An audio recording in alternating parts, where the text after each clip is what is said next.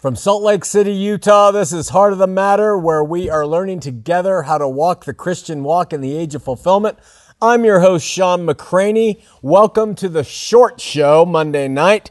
This is something for your consideration that I've wondered about recently. But when we look at our physical births, generally speaking, and exceptions aside, most of us enter this world knit together in our mother's womb by the Creator, and we come in a very gentle environment with gentle care. Whether you're born in India or Afghanistan or Detroit or Reno, babes come into the world and are treated, generally speaking, gently, no matter what region of the earth and no matter what religion or religious environment their home contains. Humans care for newborns and gently protect them from the realities of life until they are ready to face them. Muslim parents wouldn't take their newborn and lay it on a city street and let it fend for himself. Neither would a Christian, neither would a Jew. Incrementally, we will expose our children to things so that they can adjust and assimilate to the surrounding environment.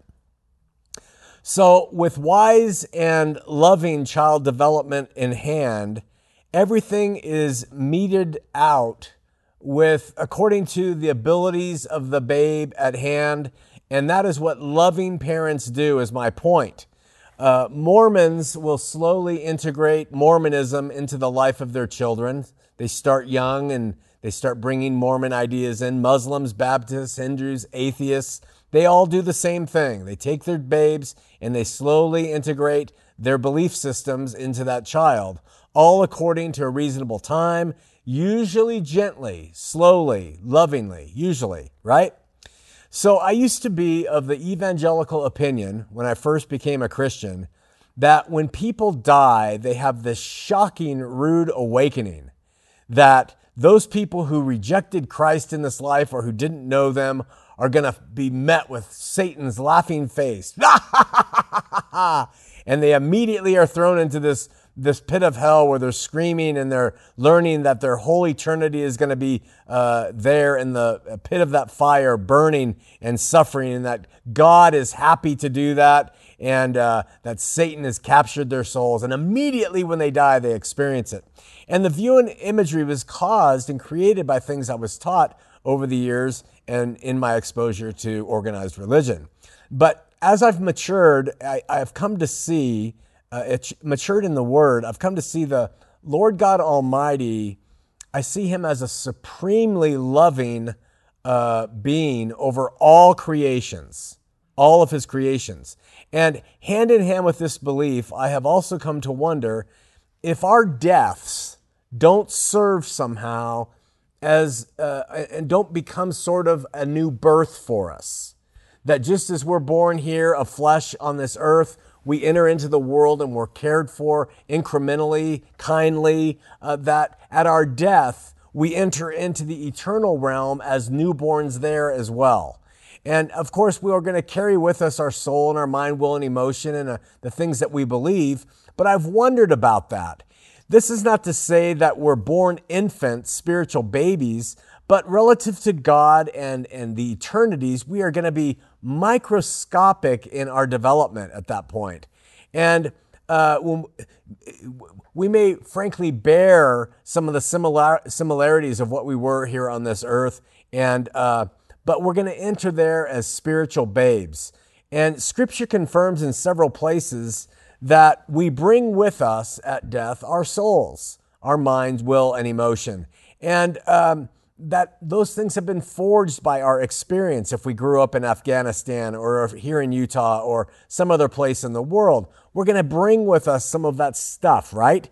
So taking all of this and then considering the content of several dozen near-death experiences from people of all faith claims, every kind of faith claim, I've looked at them. If they have any merit, we're just going to assume they do. They may not, but if they have merit, and I'm talking about real near-death experiences where people were dead for like 40 minutes, an hour, they were dead, heart stopped, near-death experiences from all different deaths.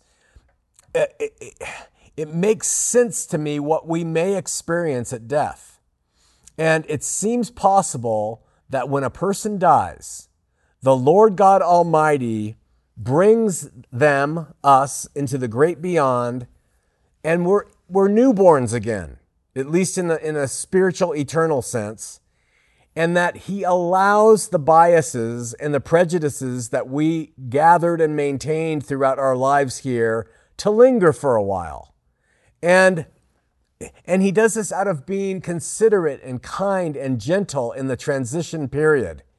And that this would account then for Muslims who have near-death experiences that surround the Muslim experience, and that Mormons experience Mormon things when they die, and born-again Christians experience born-again Christian things when they die.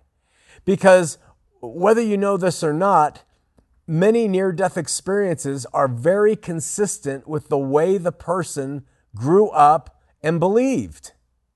That's really a fascinating factor, that at death or presumed death, or what someone is experiencing as death, they are experiencing what is relative to their understanding, is what I'm trying to say.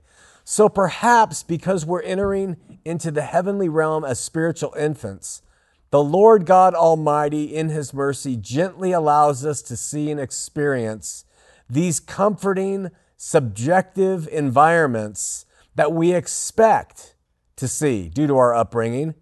And then ever so slowly, like a good parent, ever so gently, He allows us, as we would allow our children, to experience new things, exciting things, and different truths relative to the eternities. And slowly we come out into the light of understanding rather than the abrupt screaming, "You're in hell or heaven" experience. Perhaps He allows us to maintain our earthly prejudices and religious biases, all the while continuing to call and draw us to His side, where the truth with a capital T resides. Perhaps for some there is a long journey to maturity and an ability to receive the truth, and it takes them a long time. And in their case, He will allow them, like He allows us here, time to disabuse ourselves of the false teachings that we have learned. Perhaps those who are received and grew up in the faith of Christ and really know Him at death immediately enter into God's presence, where truth with a capital T is abundantly manifest, but perhaps not with those who don't. I am more and more convinced that by and through Christ, the living God has had the victory over sin and death.